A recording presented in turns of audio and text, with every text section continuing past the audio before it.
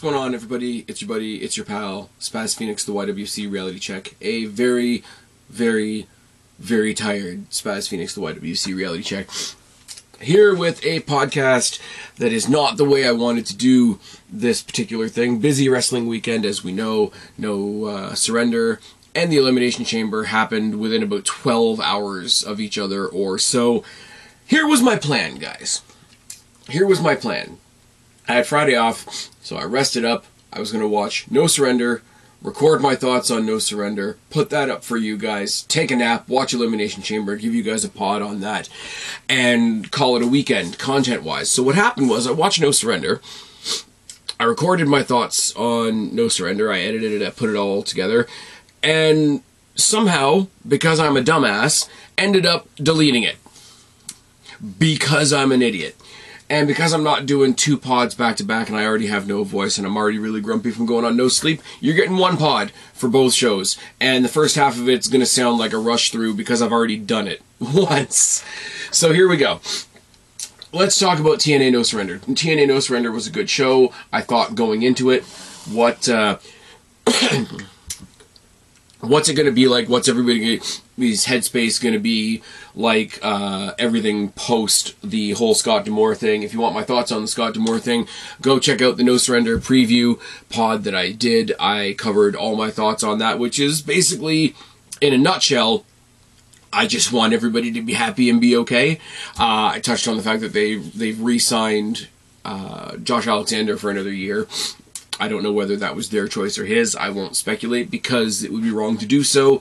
But yeah, no, if you want a much more in-depth view of my thoughts of the whole Scott D'Amore thing, looking at it very much from the outside, I did that in the preview. It's the first sort of 5 minutes of the preview, so if you want to check that out, you can. But Sean Ross Sapp of Fightful put up on Twitter a video from before the show started where Eric Young led the entire crowd, or sorry, the entire roster out onto the stage, and didn't address Scott D'Amore specifically, but he talked about change and loss, and when you lose somebody, you lose important people, you can either be lost with them or move forward. He was very determined, very pro-TNA, very pro, we're gonna keep going. I mean, he looped it into the name of the pay-per-view. It's like, oh, for everybody that's been calling for TNA's downfall, you will get No Surrender. But it was a rally cry for himself and the wrestlers and the fans to the point where he was swearing a bit, and he made a point of saying, yeah, the show hasn't started yet, I can swear if I want to.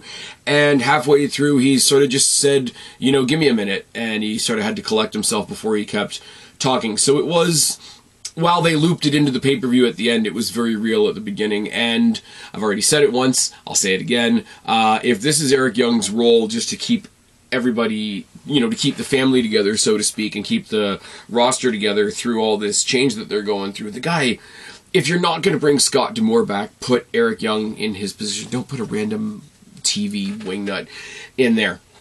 Now, one of the things that I speculated on the preview that I did was we're going to get a payoff to this Nemeth and Macklin thing. I didn't know that Nemeth wasn't there. We'll touch on that in a second. But what we did get was their associates in a match. It was the Rascals versus Speedball Mountain. And I joked around on social media saying, hey, let's do a checklist of everybody that I've sat front row at Destiny to go see. Check it off your Spaz Phoenix bucket list. It's fine. Because I've seen Trey Miguel. I've seen Speedball Mike Bailey. I've seen Trent Seven.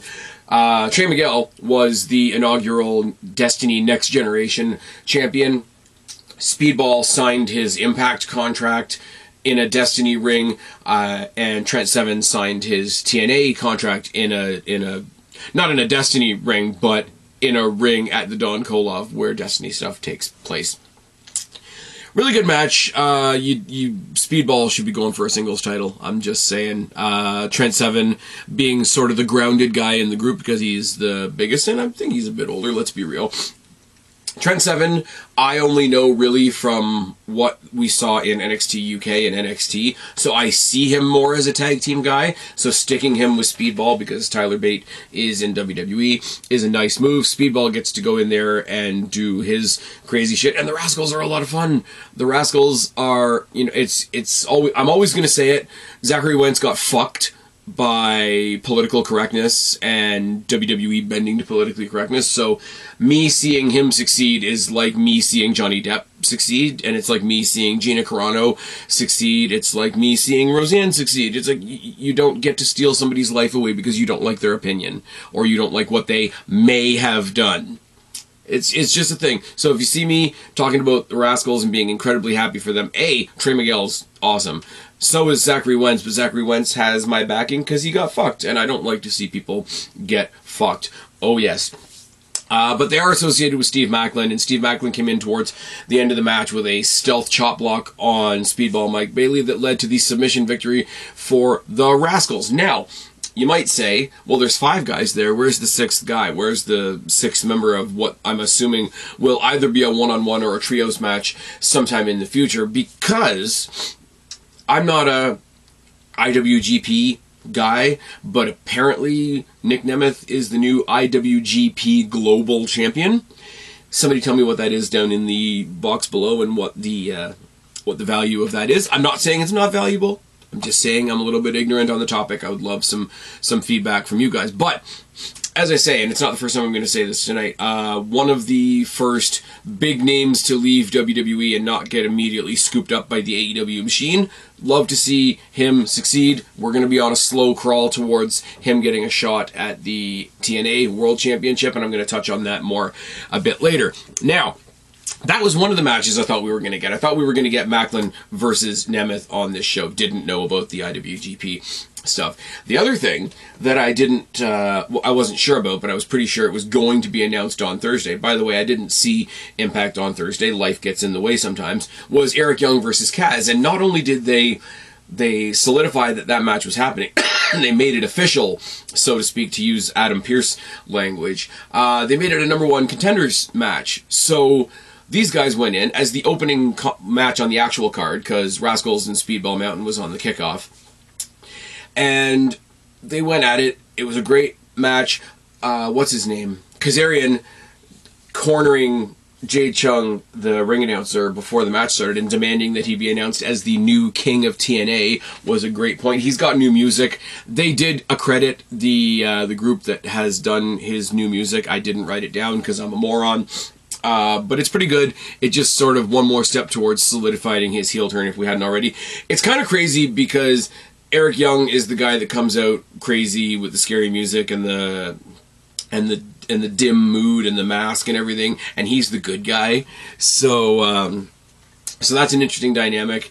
And the match went for a long time, which gave Matthew Raywalt and Tom Hannafin a lot of time to talk about the history between these two. I didn't know, because I wasn't watching it from the very, very beginning. I didn't know that EY and Kazarian had been a tag team at one point, that they had debuted in TNA as a tag team, that they had even held tag team gold together. I wasn't aware of that, so kudos to them for that.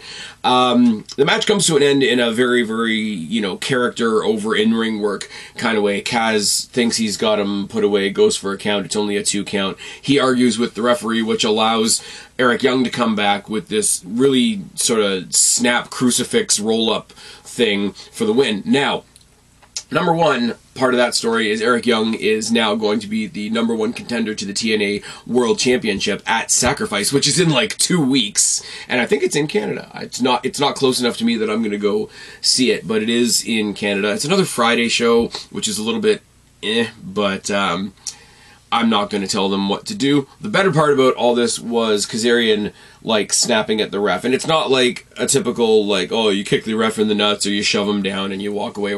No, he beat the living shit out of the referee until the other members of the referee corps and some of the security guards came in and pulled him away. Later on social media, he went on to say that piece of shit deserved it. That's what happens when you get in the way of my path to the TNA championship and being the king of TNA. I thought that was really, really good. I think Kazarian is another one of those guys. He's not screwed over in the same way as somebody like a Zachary Wentz, but I think he went to AEW when AEW was just a thing, and they sort of teased this idea that he was going to be the elite hunter, and then they never gave his character any balls. So he just kind of floated for a little while, and for him to come back home, back when it was Impact, for him to be a good guy just long enough to get them over the TNA hump to get one pay-per-view where he got cheered for being a TNA good guy before launching into this heel turn. The timing is absolutely perfect, quite honestly. So he's going to have a story where he's taken out his failures on everybody. Eric Young's going to go on to face the TNA World Champion in 2 weeks up here in Canada, so he'll get the hometown reaction, etc. Grizzled Young Veterans versus ABC. Exactly what I wanted it to be. Grizzled Young Veterans were like the beatdown guys, were the technical joint manipulation, hard-hitting brawler guys, and and the ABC were the opposite side of the coin. They were the more flamboyant, more athletic, more acrobatic, Motor City Machine Guns / Young Hardys-esque team, and you got exactly what you wanted out of both of these teams. Now, I predicted that Grizzled Young Veterans would win because they were one apiece in the tournament. It was a best-of-3 series. It wasn't even really a tournament. The Grizzled Young Veterans used a foreign object in the first match to get the win. ABC got the second win, even though Ace Austin had been injured in the match. So they sort of failed under bad circumstances and then succeeded under bad circumstances. So one more thing and you're on your way to the races. Now, the ABC got the win. Couple of spots worth noting here. There was an awesome double submission spot by the Grizzled Young Veterans where one of them was sort of something generic. I think it was like a leg lock or a Boston Crab or something like that. But the other one was the Shankly Gates, and I forgot what a cool maneuver the Shankly Gates is. And then later on in the match, they had a really, really good second rope lung blower into a coast-to-coast combination that really led you to believe, okay, these guys are fucking dead. But, excuse me, Ace Austin grabbed the scarf, and he choked Zach Gibson for just a second, just to tilt the odds in their favor, and then they hit the 1-2-3, the Art of Finesse, the fold, and the pin for the win. Now, they pulled off something really quite successful here, because the good guys shouldn't be doing bad guy underhanded stuff, but they played it off in such a way that everybody knew, and they trusted the audience to know that this isn't the good guys cheating, this is the good guys giving the bad guys their comeuppance. You know, anything you can do, I can do better, whatever you want to say. Really cool. I'd love to see where they go with this next. I'd love to see Speedball Mountain, the Rascals, and a couple of other teams back in the mix here. But this is a feud that can definitely keep going. I don't know when the ABC stopped using the Bullet Club music. Have I just not been paying attention? Has that been going on for a while, or is that something new? Throw it down in the box below. Next up, PCO versus Khan. I didn't see all of it because at this point I'm watching on Fight, or should I say Triller by Fight, or whatever the fuck it's called now. The stream cut on me a lot during this match, and I had to play a lot of catch-up. And on Triller, you actually have the chat window that's going next to the pay-per-view as it's playing, so I got into a couple of cool conversations with the people in that chat. So on the absolutely zero chance that any of you are listening to this pod right now, nice conversations with you guys. It was a lot of fun. But I did miss a bunch of this match. It was what I thought it would be. It was two big guys hitting each other a bunch and doing athletic shit that big athletic guys shouldn't be able to do. PCO doing the top rope swantons to the apron and cracking his own back is always going to make me just cringe a little bit. But it did not go into no DQ territory like I thought it would. I figured with these two guys, either they'll announce at the last minute that it is a no DQ, or they'll just play up the story that the referee knows these guys can't be controlled, so we'll just sort of let the freak flag fly. But it didn't. Khan attacked PCO with a chair. There was a disqualification on the outside of the ring. He did the neck snap. The timekeeper kept on ringing the bell thinking it would stop him. It wouldn't. For the second time, some TNA staff got beaten up because Khan grabbed the timekeeper and beat the shit out of the timekeeper, which shouldn't make me laugh, but it did. He gave him the neck snap again, carried him up to the rampway, carried him up to the stage where they have the tunnel. I'm so glad they kept the tunnel. The tunnel is badass. Zip-tied his hand to the entranceway of the tunnel and then did the neck snap again with a steel chair necktie. And that'll do it. I mean, you wrap your head in a steel chair and twist it off like a fucking bottle cap. That can be a finisher, even on a guy that's already dead. What am I saying? What am I saying?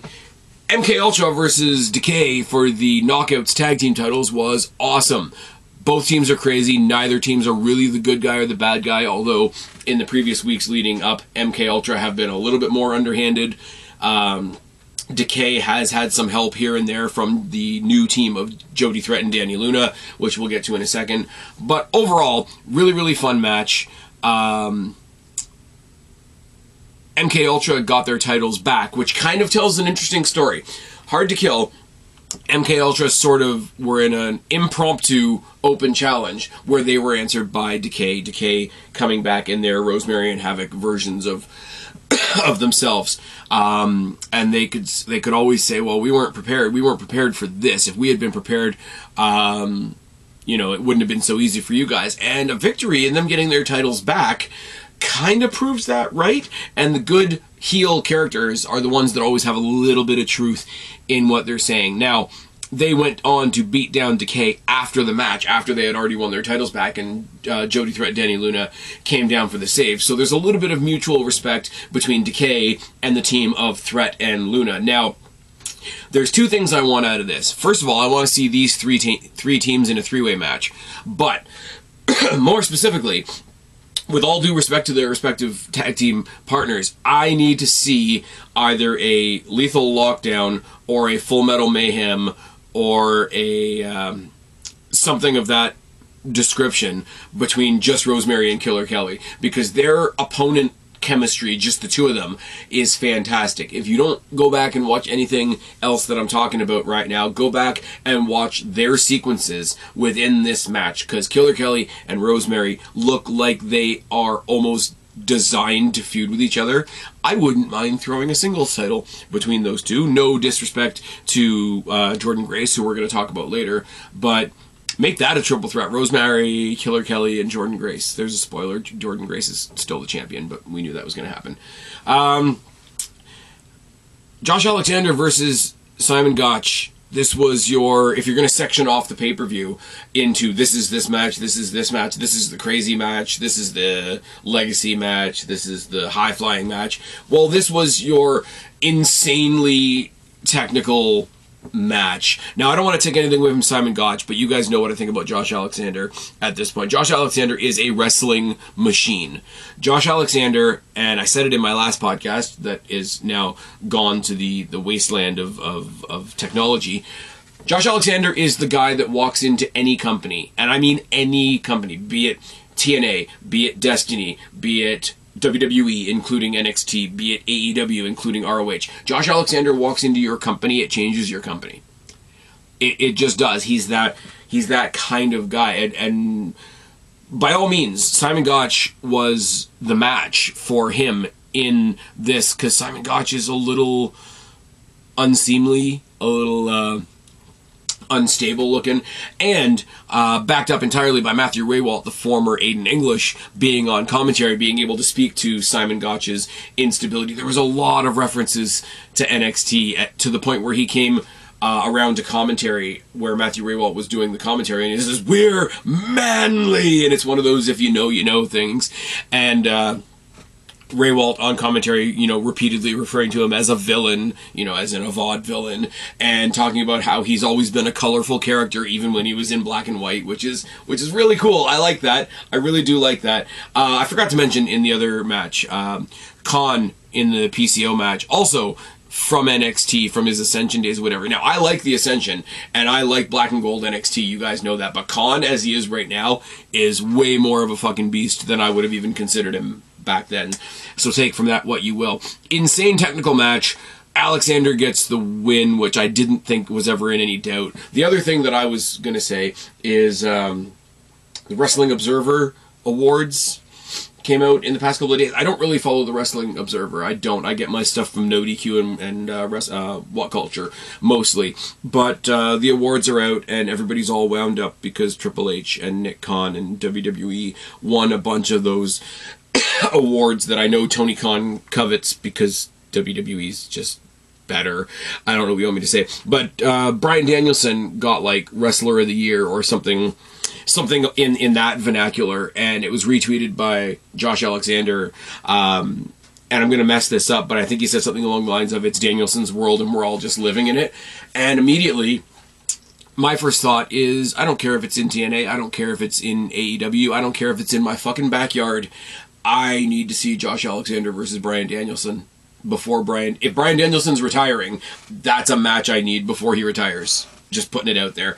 The match was great. Like I said, Alexander, they announced earlier this week they've extended his contract by a year. I hope they've got some really cool stuff for him. I didn't really think that this match was ever in any doubt, but it didn't take away from it either. The next match was the world title match, and this is another thing that I didn't know ahead of time when I was doing the preview because I didn't watch this week's episode of Impact. But the match was set to be a no-surrender match. Which means there's no pinfall, no submission, no countout, no disqualification. Both competitors would have cornermen. In the case of Moose, it was the System, obviously, and in the case of Alex Shelley, it was Kushida and Brian Knight. And the idea being that the match only ends when your cornerman throws in your towel so that the other person can win. Now, it was no DQ. But if there was a disqualification, that would be a forfeiture of the title. So it was no DQ, but it was still no DQ only between those two combatants. And I went into this thinking that this was an insanely cool concept from a storytelling point of view, from a psychology point of view. It wasn't until the end. I mean, they did cool hand stuff at the beginning. Shelley put Moose's fingers through the eye of the bolt of the turnbuckle and then proceeded to pull back his fingers with an adjustable wrench, which was nice. And then Moose put Shelley's hand in the actual turnbuckle and smashed it with a chair like 4 or 5 times. So neither one of these guys has hands anymore. That's the story. But it wasn't until the end where I thought, this is a really cool concept that doesn't really have a cool ending, if that makes sense. It's like people always say that a no disqualification, false count anywhere match can't have a dramatic ending because the ending of a false count anywhere match is the referee counting to 10. It's not either one of them actually doing anything.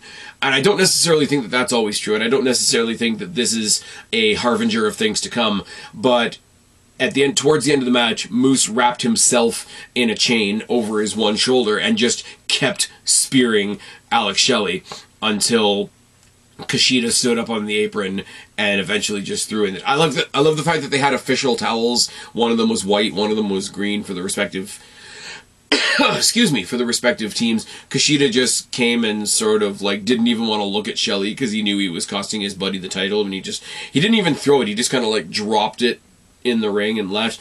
And I mean, Moose gets to look dominant. As we sort of pulled away from that scene, you kind of saw the beaten down Alex Shelley arguing with Kushida. Why would you do that? I would never give up. Blah, blah, blah, blah, blah. It was... I feel bad saying this, because like I said, the match itself was good. The two guys in there worked really hard. The psychology of arguing with your opponent's cornerman as much as you argue with your opponent was kind of cool. The way that they both sort of either had their cornermen make weapons available or take weapons away without laying a hand on somebody, and it became very specific as the story went on. I think all of that's really intriguing. I think the psychology point of view is you got to beat the shit out of somebody until somebody else that's watching thinks he can't have enough anymore. I think there's an insanely cool story to tell there. I just think that this one kind of ended on a wet fart. And I'm sorry. I like everybody involved too, which makes me feel really bad for saying that. It also means we have one match set for Sacrifice already, and that's Moose defending his TNA Championship against Eric Young, which should be a lot of fun. As I say, it'll be up here in Canada, and I think EY will get an insane hometown/home country reaction. But that was not the main event by any stretch of the imagination. The next thing we had was the TNA Knockouts Championship match, and it was Jordynne Grace versus Giselle Shaw. Giselle Shaw cashing in her Ultimate X that she won at Hard to Kill. Before the match even started, out came Ash by Elegance and George Iceman. As I've said, I don't want to overshadow Ash by Elegance because I think the former Dana Brooke coming and getting a new place to shine is awesome, but I've met Iceman, and the last Impact show happened to be in the Don Koloff Arena, the home of Destiny Wrestling, and I got to sit with him in the front row through most of the main event and just talk about how awesome wrestling is. So seeing him as a character on my TV now is fucking great, and the guy is in this way over-the-top manager, concierge role that he's doing right now. He's the fucking GOAT. If you don't agree with me, argue with a wall. The dude is awesome. Unfortunately, Jordynne Grace versus Giselle Shaw was another sort of special foregone conclusion match. It was, to me, and this isn't a dig at Giselle Shaw, this was a very, very long squash match. To me. Jordynne Grace, I'm not usually a gear guy. Jordynne Grace came out in this awesome, like, white and gold ring gear that made it look like her title belt was just part of her ring gear. I thought that was really cool. She's a monster, as we've said enough times already. I'm still hoping that her appearance in the Royal Rumble this year leads to more working together with TNA and WWE, but we'll see where that goes. Giselle Shaw did at one point hit a really, really crisp-looking Spanish fly from the apron to the floor, which looked like it wrecked both of them.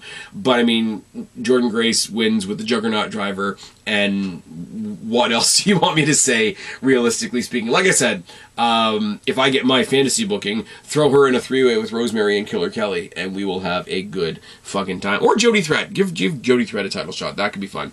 Now, the main event. The main event was Chris Sabin versus Mustafa Ali for the X Division Championship. Now, that sounds cool enough, but break it down in parts. This is post-WWE Mustafa Ali. No matter what he does, people are they're gonna sink their teeth into that, oh my god, WWE never used him properly, and then they held him hostage, and da-da-da-da-da, so we're gonna cheer whatever he does. Plus the fact that he's genuinely a fantastic wrestler. I'm gonna see him in a week or so at Destiny, taking on El Diablo Gabriel Fuerza. It's going to be awesome. So this is the first time I've seen him outside of WWE. This is his debut in TNA.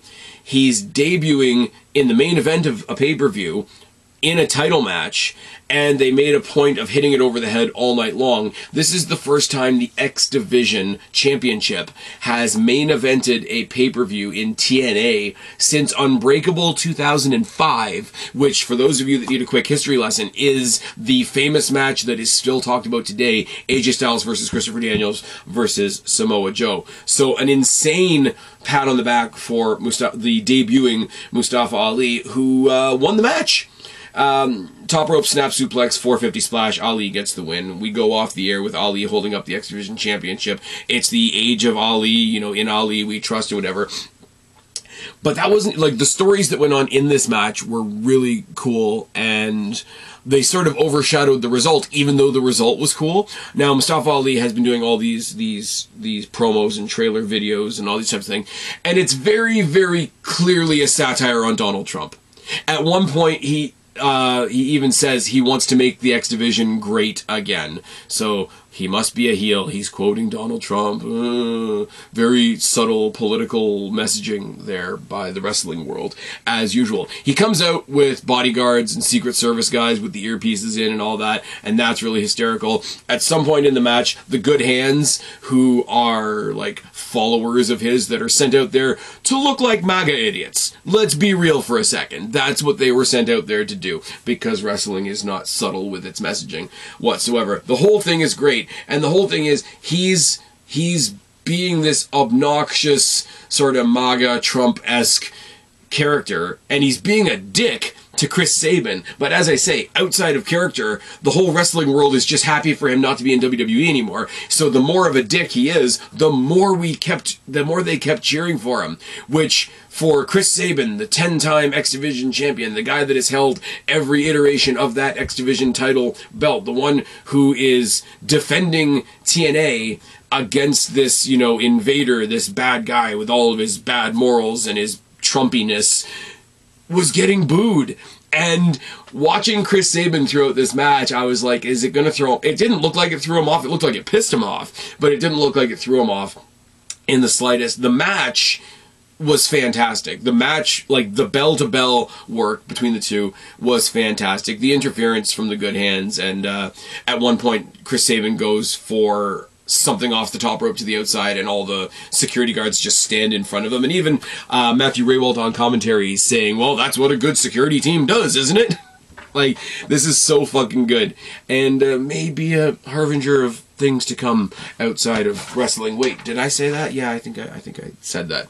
The show overall was a lot of fun. As I said it at the beginning, and I'll say it again now. Post this Scott D'Amore stuff, I hope everybody's doing good. I hope everybody's coping in whatever way that they need to cope. I hope Scott D'Amore is doing okay, as I say this very, very much from an outsider's perspective. The show was a lot of fun. We've already got a main event set for Sacrifice with Eric Young taking on Moose, and we will see where other things go. I want to know the next big opponent for Josh Alexander. I want to see the Nemeth Macklin thing maybe come to a head. Maybe if that comes to a head 2 weeks later in Canada, maybe he comes to the ring with his IWGP Global World title, whatever the heck it is. Very, very, very cool. I think it's kind of funny that, and for Matt Riddle, I don't even know what title it is, so don't quote me on this. I think it's kind of cool that 3 people that left WWE and experienced various levels of success, or various levels of success and fame in WWE, were removed from WWE and all have gold now. Matt Riddle just won some kind of belt. I read it on a headline. I don't really pay attention, but people are mad that he has a belt because, politically correct fucking nonsense. Mustafa Ali has this. Dolph Ziggler / Nick Nemeth has this IWGP Global title, and he's going to go on the long trail towards Moose and probably pick up the TNA title at some point as well. So it's really cool to see all these cast-offs. The ones that didn't end up in AEW, AEW, the company that saves everybody, the ones that didn't end up in AEW are all doing pretty okay for themselves. And I just think that's tops. No, it's really cool. It's awesome. Now, switching over to WWE and the Elimination Chamber, which I watched very, very tired, so my notes are going to suck on all of this. You guys are going to have to excuse me in advance. Another match I didn't know about when I was doing previews, like back on Wednesday, was Adam Pearce came as a surprise to Indy Hartwell and let Indy Hartwell and Candice LeRae know that they were getting a shot at Asuka and Kairi. I didn't preview it, and I didn't see it because I missed the kickoff. I only saw about half of SmackDown. I saw Braun Breaker's debut against Dante Chen, and holy fuck, he ate that dude's lunch, but what else were you really going to say about that? The Warriors retain. Indy Hartwell got to perform in front of her home country, which is awesome. Candice LeRae got to, I guess, come along for the ride. I don't know what to say about it because I didn't see it. That's it. Women's Chamber opened the show. Becky Lynch, Tiffany Stratton, Bianca Belair, Naomi, Raquel Rodriguez, and Liv Morgan. And holy shit, watch the press conference and then listen to the crowd on this show. Tiffany Stratton is over as hell. Tiffany Stratton got cheered over Bianca Belair in this match and in the press conference that was held the day before, which makes me smile a lot. You don't have to like Bianca Belair. I'm just saying. Becky and Naomi were the ones to start. They made a point of mentioning on commentary that they were tag team partners at one point, and they've feuded at various points. Naomi, not her fault. Let me be clear. This is not a dig at her. Her whole glow-in-the-dark, raver, I want to be Jeff Hardy entrance doesn't work in daylight. I'm just putting it out there. Tiffany comes in, Liv Morgan comes in. Both of them, Tiffany and Liv Morgan, go in there and they know they have something to prove. Becky Lynch is made, Naomi's made, Bianca Belair is made, Raquel Rodriguez is made, Liv Morgan is wanting to get made. She has a sort of a cult following online that turns around and gets made fun of, I guess. I don't really get that. I think she's fucking awesome. And I mean, she just came back from an injury and a very, very stupid arrest for having a little bit of pot in her car, so fuck all that noise. Let's support Liv Morgan. But also, Tiffany Stratton manages to be one of the best wrestlers in the match while keeping up the whole, like, Barbie doll daddy's girl gimmick, which is awesome. Becky put a disarmer on Tiffany Stratton at one point through the chains of the cage, and that looked really, really good. Tiffany pins Naomi. Naomi tried to do a top rope something. Tiffany rolled her up for a pin. Raquel and Bianca both joined the match, and I will say this, and again I have to specify, this is not a dig at Bianca. We know Bianca's a powerhouse. We've seen her chuck people around like empty tracksuits, to borrow an Adam Nicholas expression. She tried to make hitting the KOD on Raquel Rodriguez her main point in this match. And every time she did it, it wasn't that she was struggling to get Raquel up. We know she can lift up Raquel. We know physically she's a beast. Like, I would not fuck with Bianca Belair. Okay, I'll put my hands up in the air and say it. But every time she did it, it looked like she didn't quite have her feet under her. And I was just...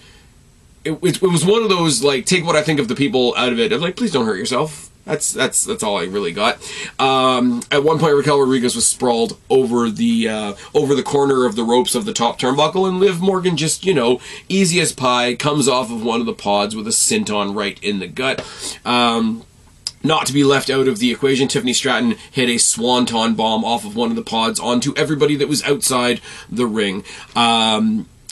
Liv pins Tiffany Stratton after an avalanche oblivion, and the fans boo, which is really weird when you hear the cult following the cult reaction that Liv Morgan usually gets. For her to pin Tiffany Stratton and gets booed, Tiffany Stratton might be over, guys. Eventually, Bianca Belair gets the KOD on Raquel. It still comes off a bit awkward. She pins Raquel, and our final three are Bianca, Liv, and Becky Lynch. And it doesn't last very long. Liv rolls up Bianca Belair, which is always going to make me smile, and has like half a second to celebrate before she stumbles into a manhandle slam, and Becky gets the win. I will say, was this predictable? Most of this card was predictable. I should start with that. Becky winning was predictable. There was this thought that some people had that the Liv Morgan revenge tour was going to be a swerve, and we were going to get her and Rhea. Trust me, we need that match at one point. I want to see that match at some point. We're going to get that match at some point. But unfortunately, I'm sorry, it's sort of like Rock Roman. Becky Rhea is the bigger match, and they've been teasing it for like a year. I don't know where we go from here. I mean, Tiffany pinned Naomi, so we could have a Tiffany-Naomi match. Liv pinned Tiffany. I don't think you're going to put those two against each other. Bianca, Raquel, Jade Cargill, and Nia Jax. I have a strange feeling we're going to get like a powerhouse four-way or something equivalent to that at WrestleMania. I am not sure. Becky is going on to face Rhea. And yes, it is Rhea. Spoiler alert. Judgment Day was the next match. Judgment Day, Finn Balor and Damian Priest defending their undisputed tag team titles against the new Catch Republic. Pete Dunne and Tyler Bate have their own like tag team entrance now, which is nice. Dominic tried to do a Paul Heyman and introduce his team. The mic went down, the crowd noise went way up. He wasn't able to, etc. This match was given lots of time, lots of tandem offense from the New Catch Republic. Their double team version of the Tyler Driver 97 is really nice, as well as probably, and I'm stealing this from What Culture, of course I am, the best new name for a finisher ever. It's a double team burning hammer that they call the Birmingham Hammer, which just makes me smile. Dominic tries to get involved on the outside. He eventually gets ejected. The referee gets a pop for ejecting him.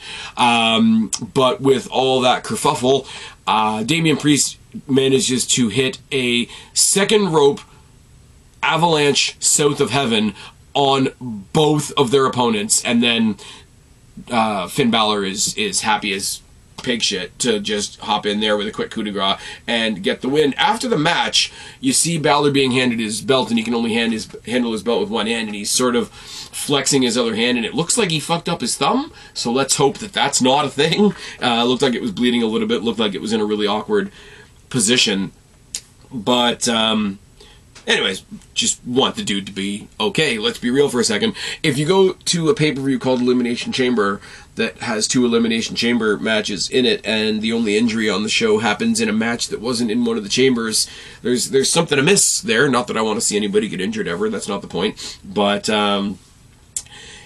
yeah, it got a lot of time. And, you know, this has been the new thing under Triple H, less matches, more time per match. Now, with something like the Chamber, with something like the Rumble, with something where time is a factor, obviously we know how long those matches are. But, I mean, Judgment Day versus New Catch Republic, it was predictable. It could have been 5 minutes. But no, these guys got to sit there and flex quite a bit. Tyler Bate more than once was getting revved up by Pete Dunne and sort of pulling him away from this like weird Zen hippie thing that he's doing. The way that Tyler Bate has a mostly power-based offense and still some of it manages to be acrobatic at the same time is another cool little thing that he brings to the table. Obviously, Pete Dunne doing finger stuff, and maybe that's what happened to Pete Dunne, or to Finn Balor, I don't know. Match was a lot of fun. As I say, again, very predictable. We're not moving any goalposts here tonight. The Waller effect with Cody and Rollins, I'm not gonna lie, kind of fell flat. Now, again, like I say with Indy Hartwell, Grayson Waller is stupidly over in Australia. He was having a whole lot of fun. He was having a whole lot of fun at the press conference where he was getting cheered over some of the baby faces, so that's something to watch. He's actually introduced by Austin Theory. So Austin Theory, you know, the the million view hit man, whatever they call him, actually introducing Grayson Waller out to do the Grayson Waller effect. Grayson Waller doing a shoey with some random MMA guy in the crowd. Somebody tell me, all right? I don't know where it originated from. I'm not Australian, and I've only left Canada a handful of times that I can count on one hand. Please tell me what the origin of the shoey is, because to me, as an outsider, it's just kind of gross. I'm just putting it out there. But he's doing the shoey with random MMA guy in the crowd, a little bit more of the TKO influence, I'm sure. Rollins comes out, Cody comes out, Rollins doesn't care who he faces, blah, blah, blah. They haven't had that chamber match yet, and he wants to announce that he's going to be cleared in just a few days. Cody, on the other hand, wants a one-on-one match with The Rock. His plans for night 2 of WrestleMania are set, him and Roman, for the title. Blah, blah, blah. Finish the story. Blah, blah, blah. But up until then, I'm wide open. I want to fight The Rock anytime, anywhere, one-on-one. Rollins cuts him off. It says, well, you know, it's the bloodline, so it's not really going to be one-on-one. I've got your back. They never said tag team match. They never even hinted or intimated to it. They didn't solidify anything. Roman and The Rock weren't there. So this was Cody throwing shit out into the breeze. We know we're getting to the tag match. None of that was established here. Eventually they were interrupted by Austin Theory, who even seems to piss off Grayson Waller as he sort of takes over Grayson Waller's show, and he starts doing all the Rock quotes, and finally Austin Theory has come back to finish his own story, and then he does the what do you call it? The if you smell, la, la, la, la, and Rollins takes him and throws him into the sign, but he keeps saying smell until his face hits the sign, which comedically is great. And then Cody, in his suit, hits an awkward-looking Cody Cutter on him, and Waller just throws his hands up in the air and kind of says, "Hey, you wanted to take over the show." He doesn't say it, but like the look on his face is like, "Hey, you wanted to take over. I don't need to help you." I think that's situational for being in Australia. I think they know that if Rollins or Cody had laid a hand on Waller, they might have gotten booed. Maybe, I don't know. Or is it a little bit of ego between A-Town Down Under, and they're gonna have a mini feud? Because Waller's over, and you could make him a face, and he could still be a dick. Like, very much what I said about Mustafa Ali at the No Surrender thing. Like, he can still be a dick, and, you know, he can do an MJF thing. You know, I'm a scumbag, but I'm your scumbag. Like, he could very much pull something like that off, and the guy is super athletic and super acrobatic, and he's got the type of offense in the ring that people want to get behind. So, something to watch there. If we get on the lower card of WrestleMania, Grayson Waller versus Austin Theory, because Grayson Waller's kind of gone face, that wouldn't be the worst thing in the world. And, yeah, the babyfaces get to beat the shit out of Austin Theory. I don't know. It was comical. It gave the Australians an opportunity to see Grayson Waller. It gave people a chance to sing Rollins and Cody's themes. They jobbed out Austin Theory. We teased around the tag match and never actually made it a tag match. And I don't know. It was fun for fun's sake, but I'd be lying if it said it actually concretely achieved anything. And that's just me being honest. We got the Men's Chamber, we got Kevin Owens, we got LA Knight, we got Bobby Lashley, we got Logan Paul, we got Drew McIntyre, and we got Orton, which I've written as Orto in my notes, because I'm special. Throughout this entire match, Kevin Owens just continues his gimmick of being the angriest person ever. Logan Paul pissing everybody off from outside their pods was great as well. Later on in the match, we see that he's brought in Sharpie into the pod, and he's actually writing on the Lex end. He's drawn a fat picture of Kevin Owens, which is great. The entry order was LA Knight and Drew starting, and then Kevin Owens, and then Lashley, and then Orton, and then leaving Logan Paul till last. Orton hits a draping DDT on Kevin Owens on the outside of the cage at one point, and sells his back for the rest of the match. The story of Kevin Owens waiting for Logan Paul's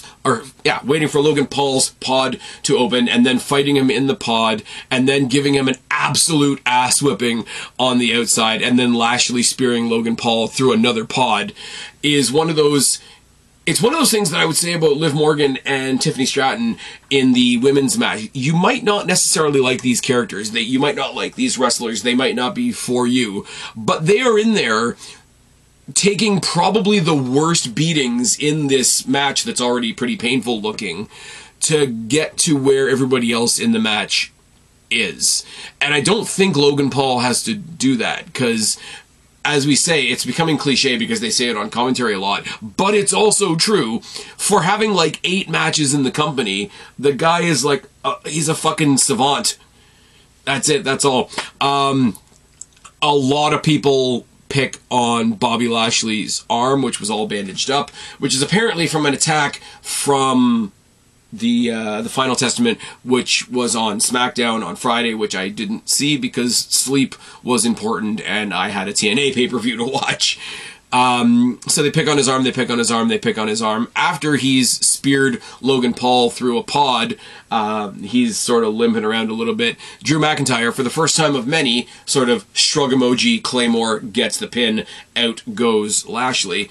Now, there's a little bit of logistics to handle here, because as Lashley is leaving the pod, in comes AJ Styles with a chair and pulverizes LA Knight with the chair. Like, if you've seen Sin City, the little yellow face dude, the little yellow face animated dude that Bruce Willis just beats the ever-loving shit out of until he's got no more face, until he's just punching wet goo into the pavement. This is kind of what AJ Styles did with the chair on LA Knight. Drew McIntyre, once again, shrug emoji, gets the pin on LA Knight. Randy Orton hits an RKO on Kevin Owens to get him out of there, and we get this cool story because the people that are left are Logan Paul, Drew McIntyre, and Randy Orton. Logan Paul kissing the brass knucks that have been in his pants the whole match is kind of questionable, and then he cocks his hand like he's going to do a Superman punch. Filming choreography on this was great, because you see the zoom in on his face while he's, cocking the hand, getting the hand ready, and then Orton literally out of nowhere with an RKO leaves you with Drew McIntyre and Randy Orton. And here's the thing. Here's the thing, and here's the thing, and here's where I want to make things not sound like I'm being too much of an asshole. But when it came down to Drew McIntyre and Randy Orton, the match felt bigger. I love Kevin Owens. I really do. LA Knight is great. Lashley is not my favorite, but I know the guy is over and the guy's capable as hell. Logan Paul, as good as he is still an attraction. It got down to these two, and it's like, okay, these are two guys. First of all, they're two physical guys. They're two guys that are larger than life characters. They're two guys that are solidified stars in the company. And when it's funny because it went from 6 guys to 2, and when it got down to these two, the match felt bigger. Although that didn't last very long. Randy Orton hits an RKO on Drew McIntyre. He's about to pin him. Logan Paul, who's still in the ring, hasn't left yet, hasn't left the cage yet, hasn't even taken his brass knuckles off yet, clocks the fuck out of Randy Orton, and he falls in this really sort of awkward way, and Drew McIntyre, for the next, last, and final time, shrug emoji, pin, fuck all you guys, I'm going to WrestleMania. This is Drew McIntyre's story now, which is awesome. So what have we done? We've set up LA Knight and AJ Styles. We've set up Logan Paul and Kevin Owens, probably, maybe with Randy Orton thrown in. I'm still hearing rumors and seeing people talking online about Randy Orton's opponent at WrestleMania being Solo Sikoa, which is kind of random, but it would be a cool match for Solo. And obviously Drew McIntyre is going on to face Seth Rollins, and will probably not even be portrayed as the biggest thing Seth Rollins is doing that weekend. Sorry, Drew. There's also a little bit of me, and I said this somewhere in somebody's chat, wouldn't it be funny if everybody was pulling up to the arena for WrestleMania Night 2 and Damian Priest cashes in on Seth Rollins in the parking lot, so Drew McIntyre's title opportunity once again falls apart, falls away, gets ripped away from him by Damian Priest, which is already a theme, but just in general, Drew thinking the whole world's fucking with him. And then to have, you know, CM Punk go by in like a VIP truck or something and just laugh at him. Be like, hey, looks like your WrestleMania thing was laid to waste as well, or something. I'm an asshole. I'm the kind of person that would book something like that. It's not going to happen, but it would be insanely funny because it would be the biggest version possible of the dangerous NXT parking lot, which would just make me smile. You know what else made me smile? Rhea Ripley versus Nia Jax in the main event for the women's world title in Australia in front of this insane crowd. Seeing Rhea Ripley not even attempt to maintain her heel character because she's just so happy to be there. My opinion on Nia Jax hasn't changed that much. This match was not nearly as bad as I thought it was going to be. The stuff on the outside made me cringe a little, where she went to slam her on the desk. And not only did the desk not break, but they didn't move any of the monitors and shit off of it, so that kind of sucked. And then Nia Jax tried to do like a leaping elbow off of a rolling chair, which also looked kind of awkward. But it was all for that last 10 seconds or so where they get back in the ring. Rhea Ripley manages to get her with a superplex. Rhea Ripley screams before she's able to get her up for the Riptide, which is the big catharsis moment for all of us. And we go on from there. Rhea Ripley in this match, because I'm so used... I have to imagine, from a creative point of view, this was a fun match for Rhea Ripley. I don't want to speak for wrestlers, as I say, so I'm only speculating.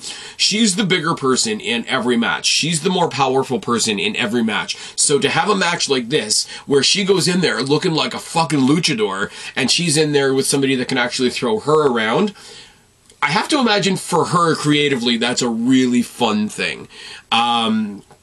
As I say, wasn't terrible. The chair stuff on the outside was a little bit awkward, not gonna lie. Oh, from the last match, I forgot to mention, when AJ Styles hit the Styles Clash on LA Knight on a chair, with part of the chair sort of broken and bent upward, where we thought he was gonna get a punctured lung, but didn't.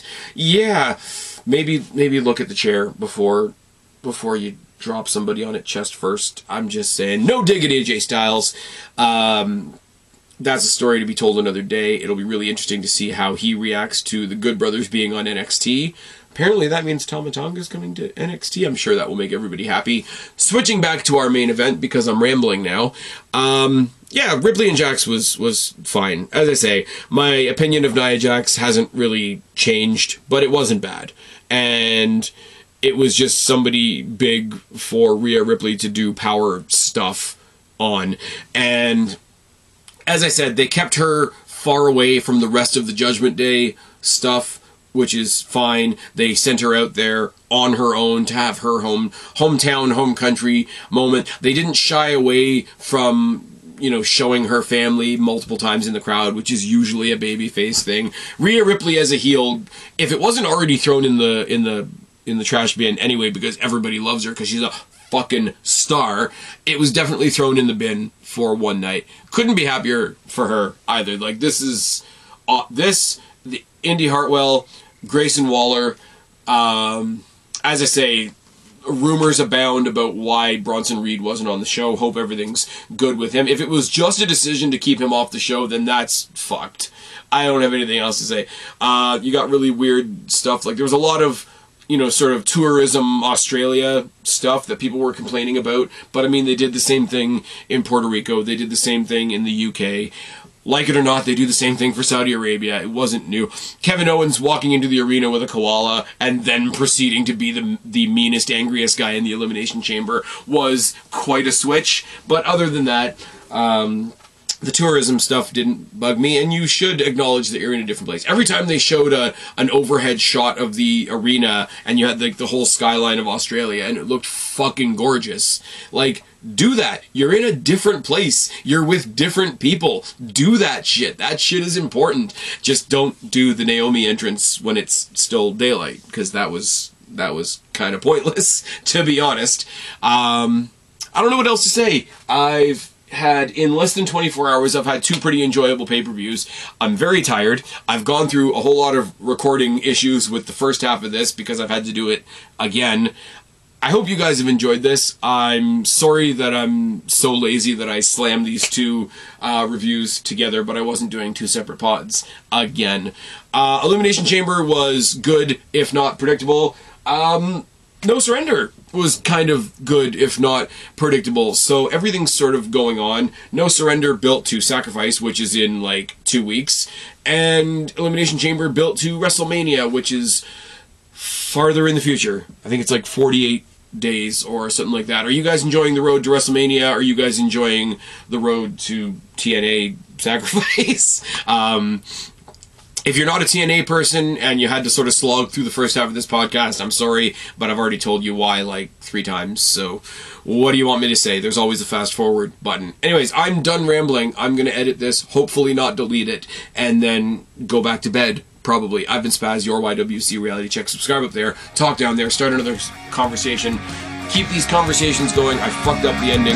Once again, I'm out of here. I'm tagging out. Bye, guys.